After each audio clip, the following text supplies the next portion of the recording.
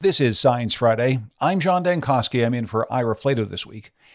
Big trees are incredibly important to forest ecosystems, capturing carbon, housing animals, propelling new tree growth, and providing much needed shade.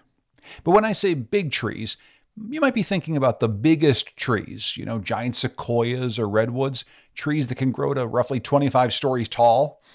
Well, big trees are an essential part of every forest. These are considered the top 1% of trees in each forest ecosystem, and they play an integral role in preserving forests all over the world. To help us better understand the wonderful world of big trees is ecologist Jim Lutz. He's an associate professor of forest ecology at Utah State University in Logan, Utah. He also manages 3 forest dynamics plots in the American West through the Smithsonian Network. Jim Lutz, welcome to Science Friday. Thanks so much for being here, and thanks for talking about big trees with us. Well, John, thanks for having me. Let's start off with some of the basics here. When we're talking about a big tree, what exactly are we talking about from your perspective? Well, when we look at forests around the world or even around the country, we have trees of different sizes. Every forest actually has big trees. A good guideline for where a big tree starts would be about 2 feet in diameter. But that's not really always a great comparison. The best comparison is with the trees that are around it.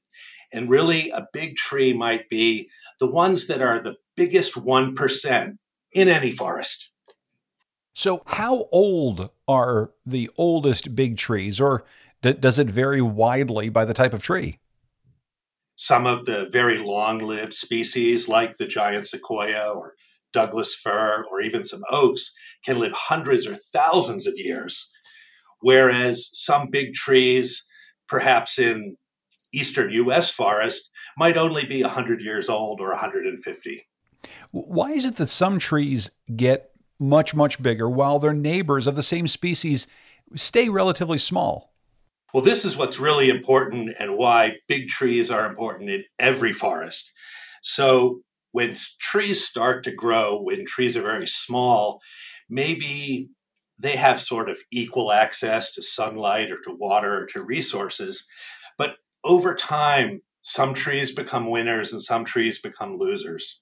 And once trees have fallen behind in the competition game, they sort of never can really catch up. So the bigger trees just keep getting bigger and they're crowding out the smaller trees around them. They're able to take in more of the stuff that allows them to just keep surviving and thriving. Right. In some forests, the limiting resource is light, and so trees that are bigger are also taller. In some forests, the limitation is water or nutrients, and big trees have bigger root systems, which allow them to compete both above ground and below ground. We talked earlier about why big trees are so important to forest ecosystems, but maybe you can just flesh that out a little bit more for us, Jimmy. I mean, what is it that makes them so important to ecosystems? So, in terms of the tree population, big trees are proven. They're proven successful. So, in their genes is an adaptation for conditions that we see now and in the recent past. Also, big trees, they're very important to the future of the forest because they're producing many, many more seeds than those around them. One function that is really getting a lot of attention these days is carbon sequestration, how much carbon the trees can hold. And big trees really hold disproportionately more of the carbon, primarily because, the carbon is mostly in wood, but a big tree is often also a tall tree. So it's occupying space in the forest that small trees just cannot be in. So, from a standpoint of carbon sequestration, if you have one really big oak tree, it's going to perform better in terms of sequestering carbon than 10 or 15 little tiny oak trees? Absolutely. If we look at big trees and forests all around the world, from California to Cameroon, Michigan to Malaysia, the biggest 1% of trees hold 50% of the biomass in those forests.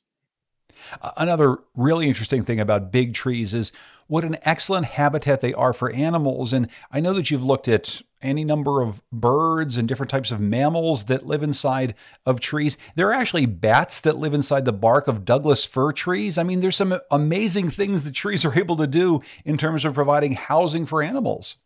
Big trees, when they're living, provide a lot of habitat. And then after big trees die, they become big snags, dead trees. And then when they fall, they become big logs. Now, this is, maybe oversimplistic, but to make a big log on the forest floor, it takes a big tree first. And, sometimes the habitat just can't be equaled by small trees. For example, if we take a large bird like an eagle, and eagle nests are very, very large, it needs a tremendous tree just to be able to support a nest like that. So much of the world's ecosystems are in peril right now because of climate change and other human caused factors. What is the state of the big tree in America or globally right now, Jim? Well, it's a mixed bag. The important thing to remember about a big tree is it takes a long time for a tree to get big. So, what that means is over that long period of time, 1 century, 2 centuries, or 3 centuries, conditions need to be conducive to tree survival and growth. So, if we're in a situation where conditions are changing very, very rapidly, the trees that are big right now might be having a harder time living in new conditions. And if trees can establish in those new conditions, it might take them centuries to in turn get really big. So around the world, we have been seeing decreases in the amount of big trees. A lot of that's because of human activity, either logging or land use conversion. But some of it is also due to changes in climate that are just making it a little harder for big trees to survive. Yeah, those changes in climate include everything from a severe drought to increased risk of fire. If you have more wind events, you end up knocking over branches. It seems as though it's a pretty hard time to be a big tree in a forest right now because of all of these factors. It is. Especially in the West, where we've been having a lot of very large, high severity fires, it's been a tough time for the big trees. In the past, when forests were a little less dense and fires were smaller and less severe, big trees could survive those fires. Now in the West, we're seeing a lot of fires that are so hot that even the very largest trees are dying. And you've been studying the effect of big wildfires on some of the big trees in places like Yosemite National Park. Maybe you can tell us a bit about how the aftermath of these fires have compared to how big trees have fared in the past. Now, we had a fire in our large forest dynamics plot in Yosemite. When I say large, about 70 acres with 35,000 trees that we're tracking. And the fire that burned through that forest in 2013, it wasn't a big, severe patch that's killing a lot of trees.